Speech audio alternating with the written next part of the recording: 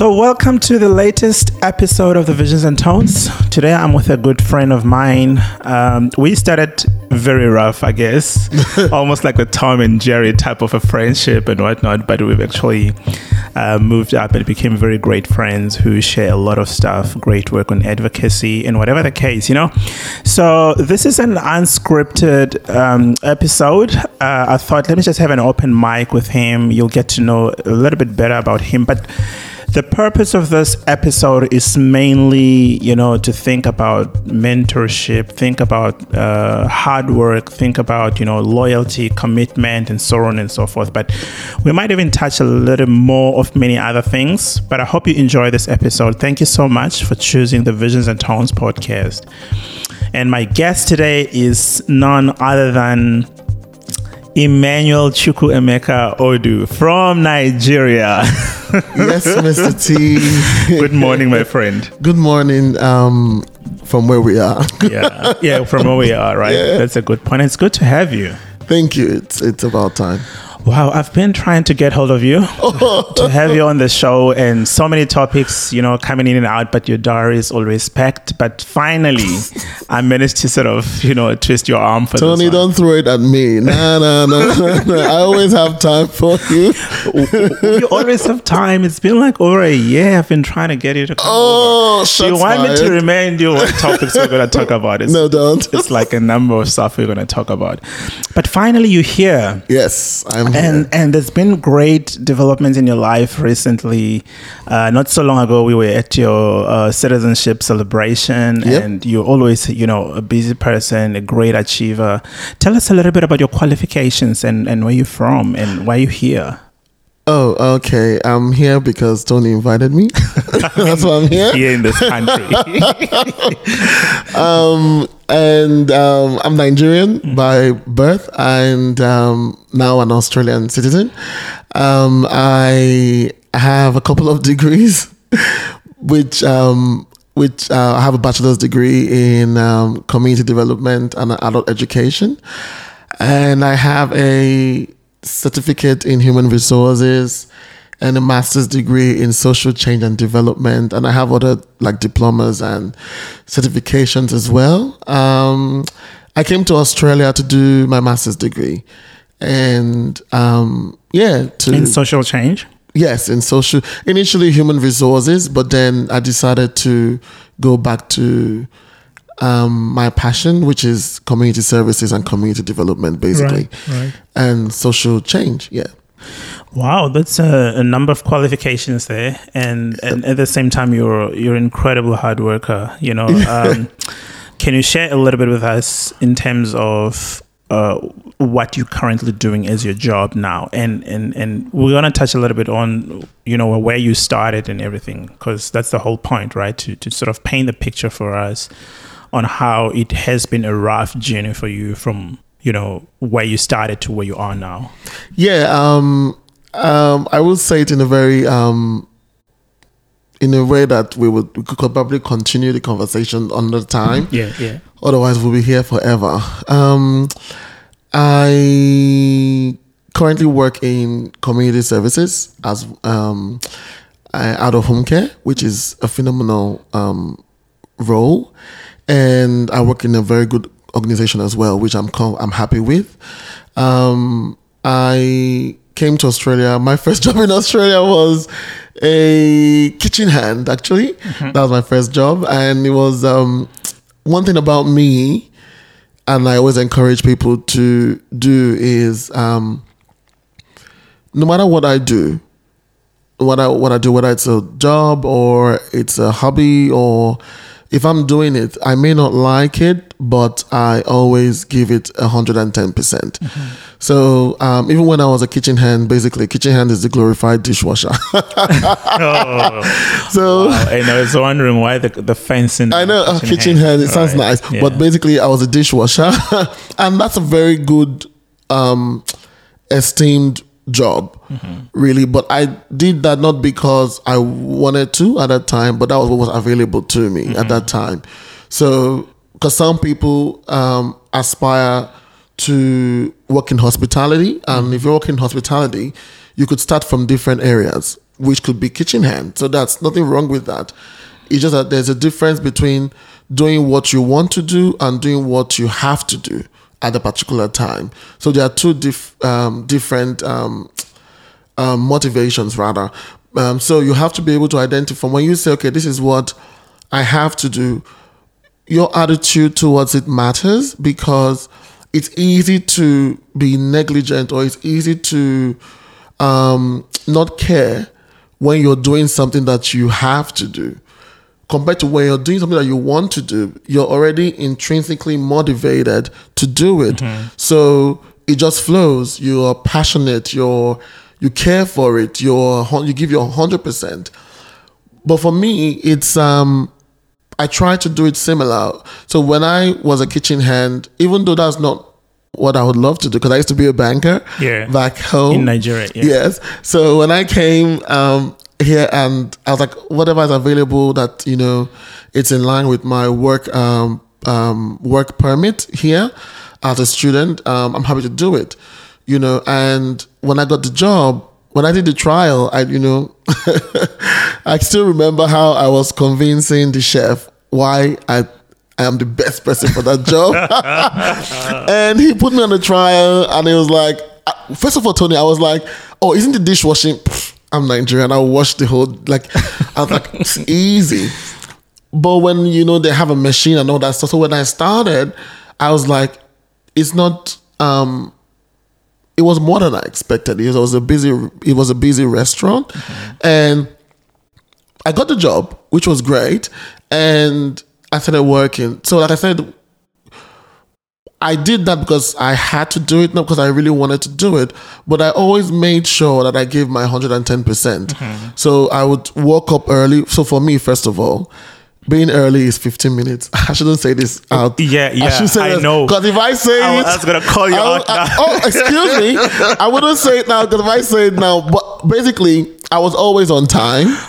And I was always cheerful. That's my personality, being cheerful, doing the dishes. I was always singing, actually, while I'm doing the dishes, being happy. And I brought in because I'm very systematic and very structured. So I did not say because I was doing dishes, I did not have to have a structure. So even while I was a dishwasher, I had a structure, and I knew how what plate should go first, when to do the pots, when to do the cutlery. Somehow I just had a system.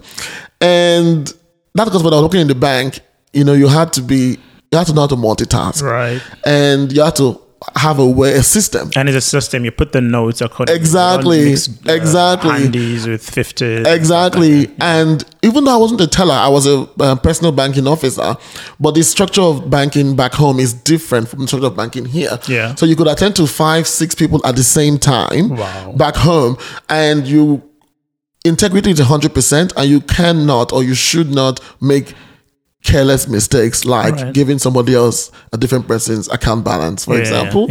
So you have to have a system. Anyways, so I had a system which worked effectively for me, and the chef noticed, and the chef put me on the busiest days. And I started training the new dishwashers, so to speak. But that's because for me, I can't even tell you how much we're being paid. It wasn't the best, but that didn't matter. I was just happy I had the job anyways.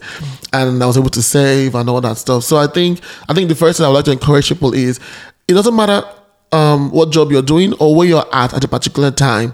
Try to enjoy it, and try to still give it 100%, because it's not about the job, it's about your character. You're building your character. What then if you have an abusive boss? Because many people can love the job, they can do their best, but if you've got a horrible boss or supervisor, you can grow in resentment. If you have,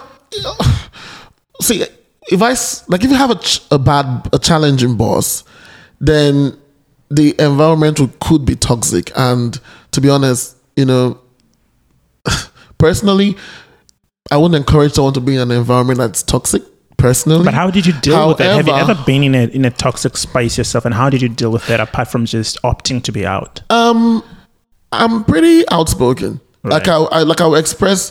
First of all, I'm one of those people who give benefits of doubt a lot, and I would have to be able to once I've been able to justify that this particular attitude, and to be honest, I'm not advising anyone to do that. We all have our own personalities and how we assess things, and how. For me personally, I like to build evidence. I'm an evidence kind of person, so once I have the evidence that this particular person, once it's personal and it's not like my job, my task related, or job related or performance related, then I know how to speak up for myself and I will address it with the supervisor.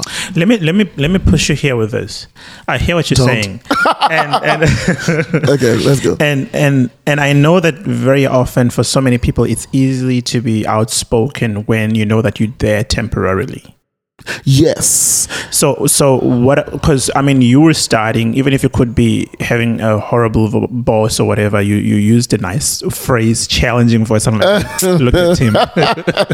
You could have a horrible boss, but you find that it's a temporary space, so you don't really have much to bother yourself. You're giving yourself maybe a period of time, 3 months or 6 months, whatsoever. You'll be out of the space. But what then about people that they are stuck there? If you leave there, you're probably going to go home and deal with unemployment for quite a long period of time. And I'm thinking in terms of your response also, can you juxtapose Australia and maybe the third world, maybe in a space like Nigeria? Because Australia has certain ways that you could find protection as an employee, but back in most of the third worlds, it might not really be an easy thing. I think what I have to say is, like, sometimes when you're in a job, you don't know if it's temporary or if it's permanent. Right. Because when I was a dishwasher, I didn't want to be a dishwasher forever. But at that time, honestly, I was aspiring to work at the front, which was being, we call them runners then, but basically those were waiters and waitresses. Right. So I was in the kitchen doing dishes. I knew I wasn't going to be a chef. I knew I'm a great cook, but not continental, and I don't have time for that. So I was like, I want to work at the front. So that was I didn't put a timeline on if it was going to be, I wasn't worried about where it was going to be temporary or permanent. I just knew that after a while, I would like to move to the bar or move to the front. So that's the first thing, is when do you identify if a role is temporary or permanent? Right. That's the first thing, because when you're in the job, you don't know if you have, but I think, irrespective of whether it's temporary or permanent, look at your goals long term. Because for me as a person, that's what determines my attitude. Tony, I'm a relationship person, and I do not burn bridges, not me. And that's the reason why, no matter how challenging my boss is or my working environment is, I always try to have conversations when I can, because for me, I don't want to burn bridges, basically. Can you expand the part of not burning bridges for me? I get you, but I need somebody to sort of feel you also from the other side. Why should we keep relationships even around toxic bosses or whatnot? Is it to give a benefit of the doubt that people can change, or is it to say I don't know the road ahead? Or Tony, sometimes this is around the fact that I might not get references or whatever the case. Oh no, it's not. Like I said, it could be different things for everyone's different. Yeah. But for me, I'm just a relationship person. Even with friendships, like I don't just write people off. That's me as a person. Everyone's different, so you have to work based on what works for you. Yeah. So for me, I like to address things basically. So I will address it. Because to be honest, I'm sure the Johari window theory, right? Not really. Oh, really? Okay. I'm not going to explain to you. That's why you're here. No. But basically, that's why you're here. I need to learn. So I'm a theories guy. I have theories for almost everything. Anyways, but that's one of my favorite theories. Johari window theory and the Maslow hierarchy of needs theory. Those two theories are my favorite. Just in 1 second break them Tony, down. This is unscripted. So I don't want to say the wrong things. But basically, what that means is there are parts of us that we display but we don't know about, but somebody else does. Yes. So which is, and for me, I'm explaining a part of Johari window, by the way. Yeah. For me, that's why conversations are important, because you could have a horrible boss or a challenging work environment or a challenging colleague, and they may not know that their actions are insensitive, right? Correct. Yeah. So that's why for me, it's always good to have the conversation before you write them off or write the place off, because like I said, the Johari window, there's a part of people that we, even for you as a person, that we don't know. And we would never be able to have an understanding if we don't have conversations, you know? So don't just, because I know I can be sensitive sometimes. If you raise topics or issues that are very dear to me, I can be very sensitive to it. And then I will just push away my thinking brain and I'll react with my emotional brain. And obviously, I was going to come there to speak a little bit about racism, to say, even with bosses, maybe friends who are toxic and racist and whatnot, how do you work around that? But it's a good thing that you explained the one theory. Are you going to touch on the other theory? No, you know? My hierarchy of needs is a different one. Go and read management. No, but so for me, it's more like I like to erase that excuse of ignorance. Oh, I didn't know you felt that way. Oh, I didn't know I was being insensitive. Oh, I didn't know my attitude. Or I didn't know that comment or that joke. So I like to erase those ignorant excuses. So that's why I have conversations and say, hey, because I am, for example, because I'm black doesn't mean I'm Tony. Yeah. Hey, Tony. No, I'm not Tony. I'm Emmanuel or I'm Emeka, whatever. So somebody else might think, oh, it's cool, but no, it's not to me as a person. Right. And I also don't like stereotypes. So that's where conversations come into play. So I think it's like I said, everyone has to work out what works best for them. It could be having a conversation with somebody else to help you have that conversation, or it could be speaking to HR or speaking to it could be, everyone's different, you know, but for me, that's how I prefer that. Not for references, but just because I can satisfy myself and my conscience, that I know that, you know, I addressed or I made an attempt to address what I did not like in that particular environment. And we're talking about work here, but that could also be in every circle. Right. It could be in friendship circle. It could be in religious circle. It could be in social. It could be in any circle, really. Yeah. And people would always say things or do things or act in certain ways that could touch our soft spots. If we write off everyone, then we can't be by ourselves. Yeah. And if everyone writes us off as well, then we will be lonely. So we're miserable. Exactly. Yeah. So conversations, I think, are key, and is key. But if conversations are key, I think, with people who are willing to have the conversation with you. Yeah. How do you navigate a space where there's a lot of defensiveness and you try to have meaningful conversations, but you know, Tony, I know what you're doing. Tony, I know what you're doing. I would not. Well, I think human nature, it takes a lot of training and a lot of self-awareness to be able to identify when you're being defensive. I don't have the data, but I believe that, how do I say it in the most, I think that the first response most people have is to be defensive. Then it takes another level of understanding to have an open mind and, you know, have a dialogue, have a conversation, and take away being right. I think why people tend to be defensive is because of various reasons, which include maybe they're brainwashed or they're just focused on being right.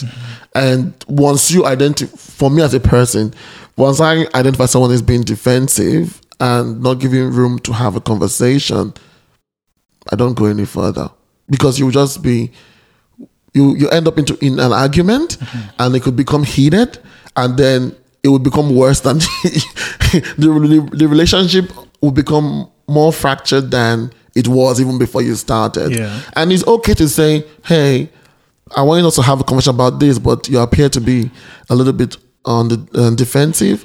I think it's best if we just do it another time or just go and have a think, you know? And yeah. On your citizenship celebration, you give a beautiful part of your speech had a beautiful line which I liked.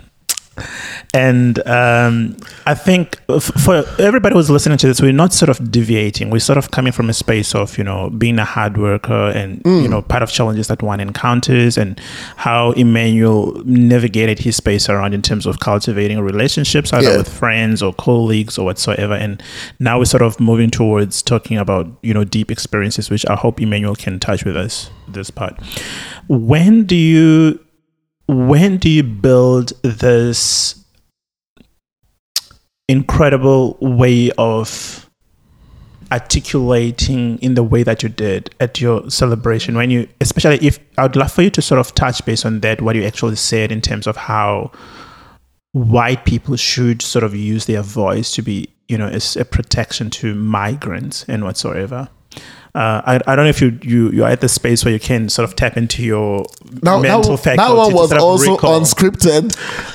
I know, yeah, but I like that. But if you can share that with us and then briefly and then share when do you get that level of articulation, so to say, but because it was very emotional for me the way you said it, and very passionate but very loving. And if you recall, you got the longest clap ever in that talk. You even wanted to continue, but the clap just continued and went on and on and on and on and on and on and on. And I loved it. And I was like, this is amazing, because you explained something which, if you are to have a conversation with a defensive person, they will just completely miss what you're saying. But that was the very best opportunity for you to say that. And I don't know if you planned it or it was just, the Kairos time of it. I'm not really sure. I think, like Tony, you know me to a little bit, and I'm very when I give speeches, I write my speeches, but usually I write them from the heart. Like if it's a formal setting. If an informal setting, I don't write. I just go and I speak from my heart, because I'm a Christian and, I'm just a heart person, basically. So I didn't plan to say that. I just plan to encourage everyone, and I think for me as a person, I always think first as a person, and I'm a big advocate for people who don't have a voice. Like I said, my job is I'm a big advocate for people who don't have a voice or whose voices have been silenced or at least tried to be silenced, or people who have been written off. Yeah. There's a theory that I have for this, but I'm always drawn to people like that because I love to advocate for people. So for me, first things first is empathy. And you don't have to, and race is a big thing because of the color of our skin. But it's even for me, that's why I use the word discrimination more than I use racism. Because when you say racism, people are like, oh, here we go. Yeah. But basically what I try to communicate is discrimination as a whole, whether it's gender discrimination or it's racial discrimination or it's language, whatever it is, we have a voice. Every one of us have a voice. And it's not enough to say, oh, I don't think that way, or I don't speak to them that way, or I'm not like that. Oh, I have friends who are from, this and that. It's great. But the first thing is, why would you entertain someone or people who are speaking ill or undermining somebody else? Yeah. We shouldn't, and we should try not to entertain that. So even though we are not, or we don't see ourselves like that, we have a responsibility to speak up and support people. Like for example, what goes on in the world sometimes, we may not be there in that particular country or that particular region when things are happening, but we empathize and we provide support and we speak against people who try to undermine their experiences, and that's what I was going to mention. I just remembered now. Everyone's pain is relative. Yeah. Pain is relative. And people don't have to that's why empathy is key. Yeah. Because what could hurt you may not be what would hurt me.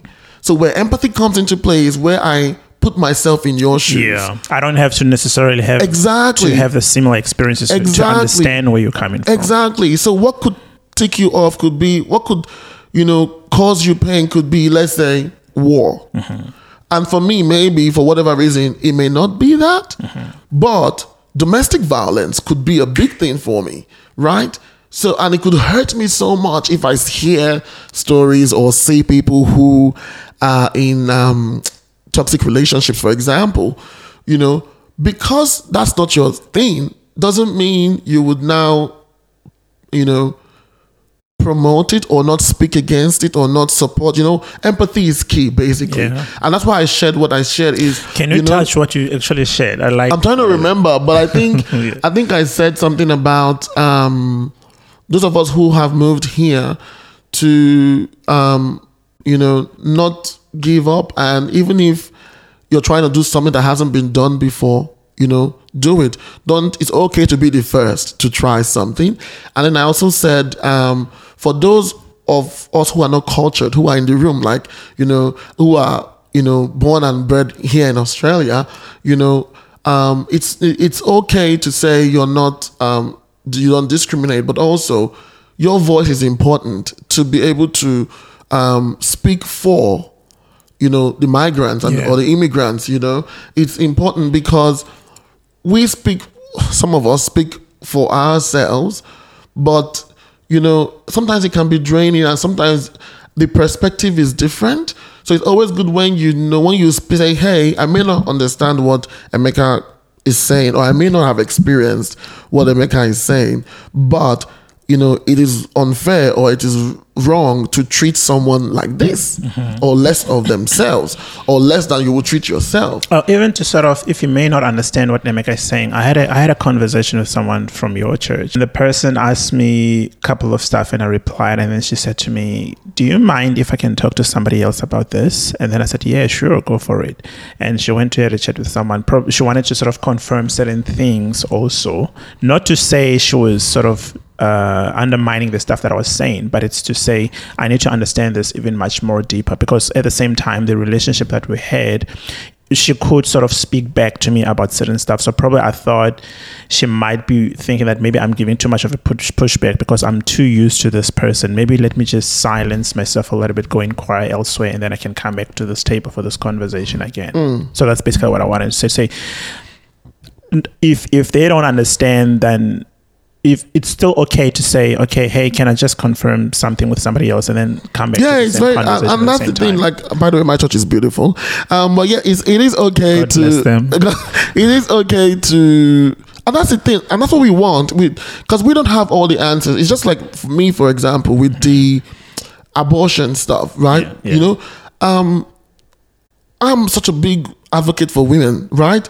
And sometimes I don't even know, and then I ask my friends. I'm like, hey, what does this actually mean? How do you feel about this? I ask them because I want to know, to gain more insight, and not just to gain more insight for myself, but when I'm speaking up for them, to have an understanding and a knowledge a little bit of what I'm talking about. I don't want to sound like one, hey, I want to gain, I want to understand, I want to support with knowledge, So it's okay to say, hey, you know what, this is a lot, and if it's a lot for you, it's okay. I remember when I share my discrimination experiences with people, some people get very emotional because they're like, so how are you still smiling? How are you still happy? How are you still there? Or how are you still doing? That's why I said earlier, when you're in a place, sometimes you don't know if it's permanent or temporary. Yeah. While you're in it. Yeah. You don't know. So you go, oh, how did you still stay there? And how did you still cope? And they're like, oh, I'm sorry you had to go through that and all that stuff. But like I said, the reason why we talk about these things is because of creating awareness, not just for people of color, but for everyone, every form of discrimination, even if it's language. Like I've worked with I've led a team of people where there was someone whose English wasn't really good, right? And I had to advocate for her because people complained that, oh, why is she even, doing what she's doing? She can't speak English, she can't communicate. And for me, my job, I never saw her differently. Yeah. As a matter of fact, I had to go take extra steps with like gestures and with writing to be able to ensure that we had proper communication between each other. And the role that she was doing had nothing or little to do with grammar, with language. So why it's not affecting her performance? So why is that the problem? So my role at that time was to speak up and say, yes, English is her second language or third. Because for Kasia, she speaks French and she speaks two other languages. Did you just call her name? No, I didn't call her name. I said, by the way, she speaks French. No, I had something else. I wouldn't do that. I thought, oh my word. No. By the way, she speaks French and she speaks, I think Swahili. And I said, and then English. And I'm like, not many people speak 3 languages. Yeah. But for me, that wasn't relevant. And I had to speak up to our boss. I say, it doesn't matter. She's getting the job done. She understands what's going on. That's fine. So I could have just said, well, I don't see her differently. She's nice. I'm not discriminating against her language or English speaking, and then leave it at that. And then she may have lost her job. But I took the responsibility to also advocate for her because she may not be able to articulate it properly.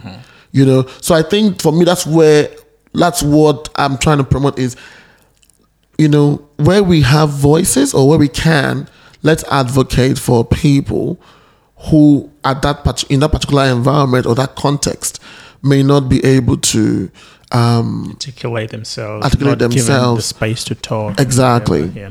We've got less amount of time, but obviously there's a number of things that I knew was going to happen. Keep coming, Tony. Let's keep going. But I don't want to sort of stretch over the time. Also, I want to respect and honor what I had sort of promised to you in terms of. We can always have a part 2.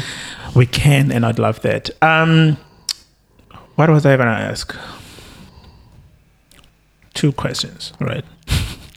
I'm forgetting my question. Well, hard work while you're thinking. Well, what I can also say is, hopefully, you caught me when you remember what you're going to talk about. So, hard work and working smart. It's important to be able to know that efficiency is key in everything that we do. But what drives me are my goals. Beautiful. That's what drives me, and that determines how much.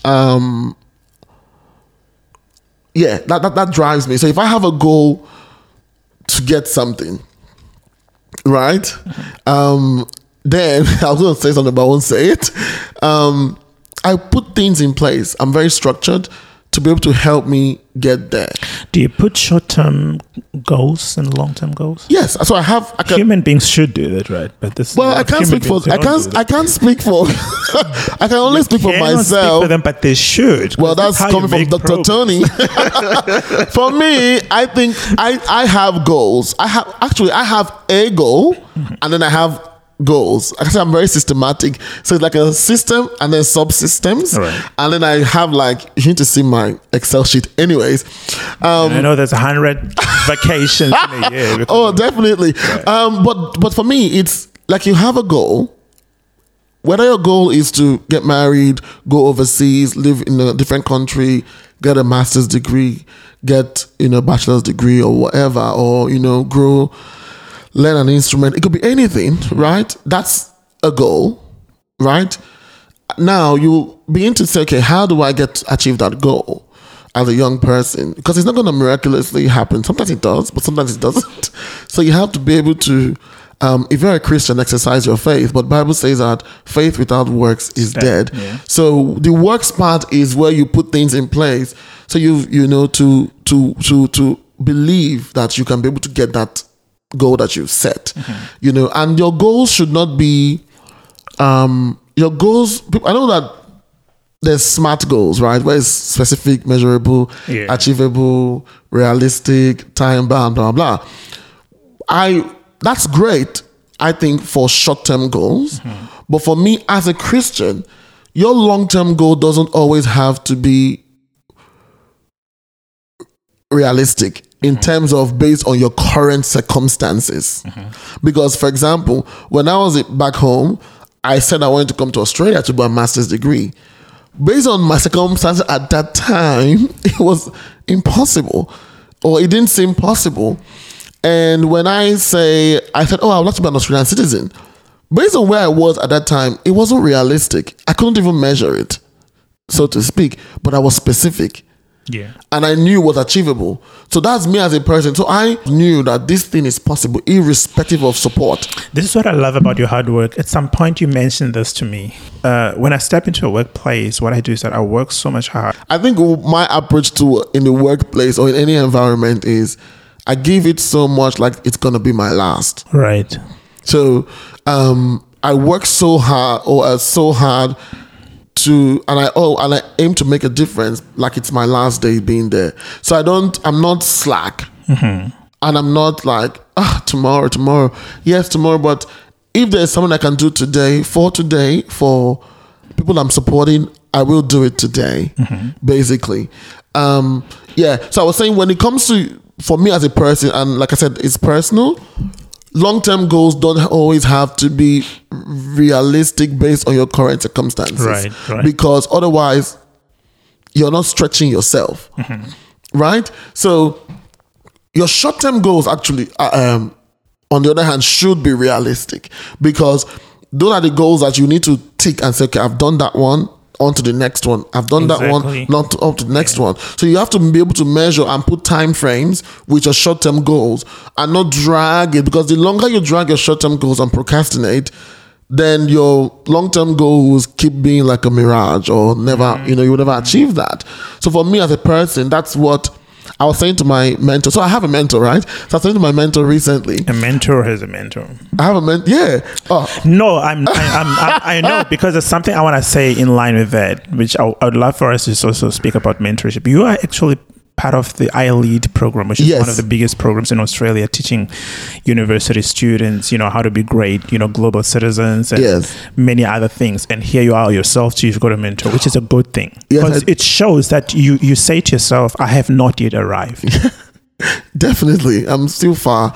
I have a mentor, and what was I going to say? Tony, I've forgotten that. I remember. So after my citizenship ceremony, my mentor was there actually. And we had a catch up after that, like I think 3 days after or a week after. And he said, I heard him, I said, oh, okay, now I've ticked that goal. I need another goal. And he was like, no, you have to wait, relax, and enjoy this one for now. Stop putting, because I'm so goal oriented, and I'm like, I need a new challenge, basically. Yeah. And he's like, no, not now. Relax, chill. You've already you've pushed. Give yourself some time to enjoy this moment. But I think that's me. I'm very goal oriented. You are very goal oriented. I love that. Yeah. But it's also a time for you to be able to relax and enjoy your achievements as well. I think you do that, but I'm not sure whether it's also on me to say, are you doing that enough or not? Because you do take a number of holidays and treat yourself and whatsoever. Unless if that's not what you mean as in pause with more things to achieve, to sort of say, let me just relax for a little while, not think about so many things. In how many you've changed so many jobs. You've changed so many jobs, and for me, I'm like, wow. Changing many jobs, meaning coming across different experiences, different kinds of people and whatsoever. And looking at how much of a hard worker you are, I was wondering, are you keeping track as to how many jobs you've changed in the last 3 years? I know my job. Yeah, of course. I know and promotions, because I'm not just thinking about changing jobs, I'm also thinking about promotions. Say you are a person who's always stepping onto the next, you achieving something each and every time, and that's a good thing. And I know where I've been, and because again, if you have a personality like I do, you can fit into many on-technical roles, and I'm a customer service person, I'm a people's person, so I could literally fit into most roles that don't require any, like, I like require too much of a technical experience. Like I couldn't be a nurse. I'm not trained to be a nurse or a doctor or an engineer.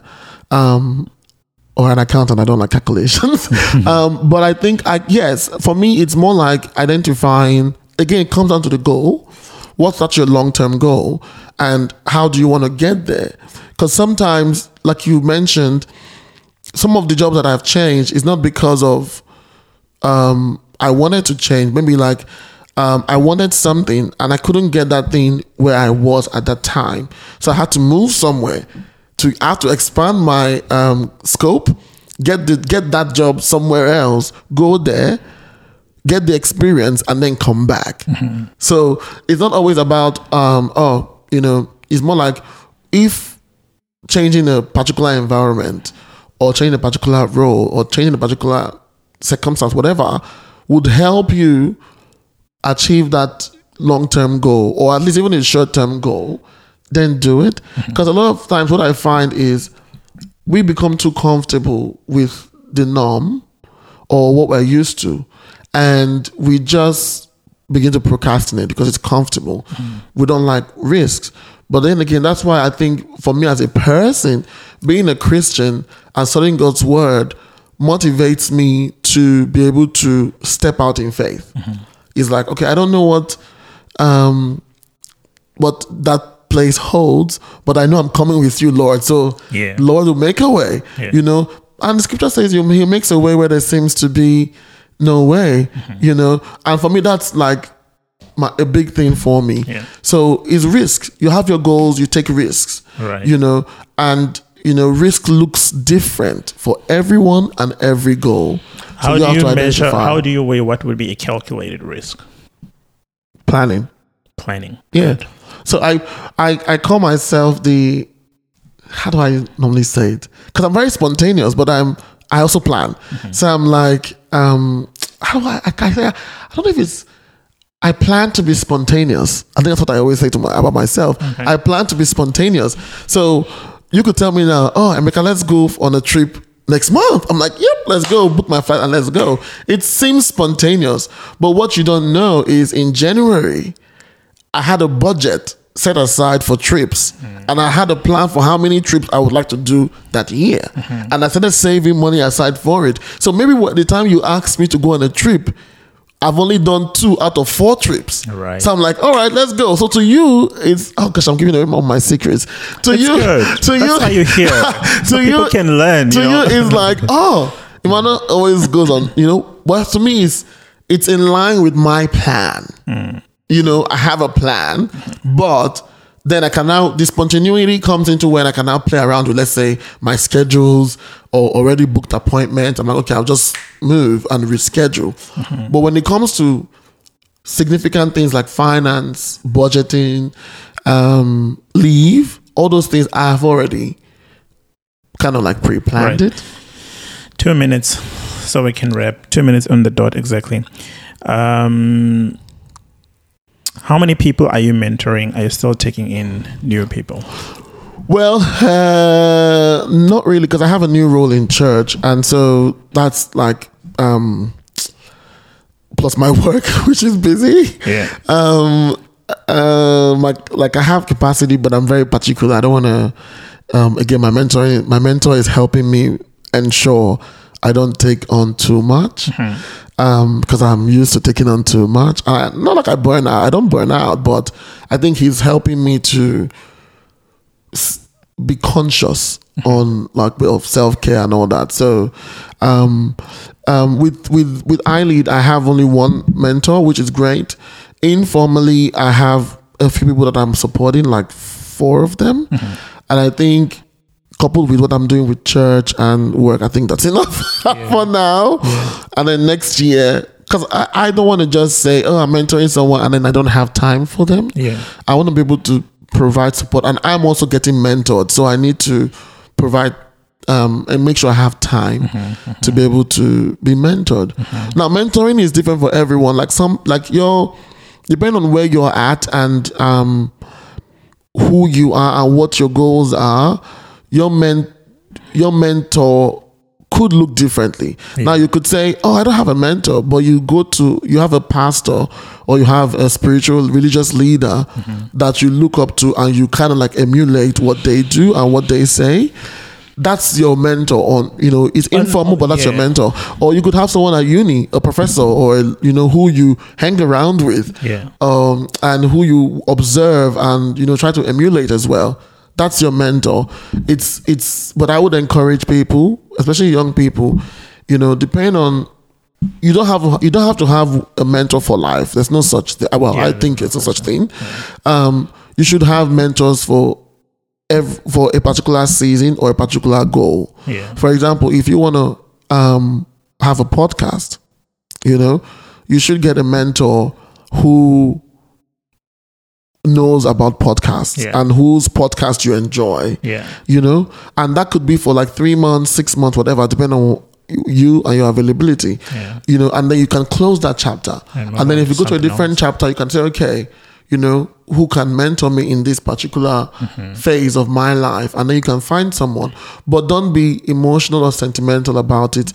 Always go for a mentor who has grace, but also can be honest with you and can also is close to you, because sometimes people that are not close to us, and I may be like, this is my own experience. I feel like the best mentors are mentors that know us, or at least are close to us, or work around us. For example, someone that you go to the same church with or religious group with, who has more knowledge, or someone who works in your organization who has more knowledge, or uni. That way, because they observe you, they can also identify what your triggers are, areas of improvement, things that you don't see.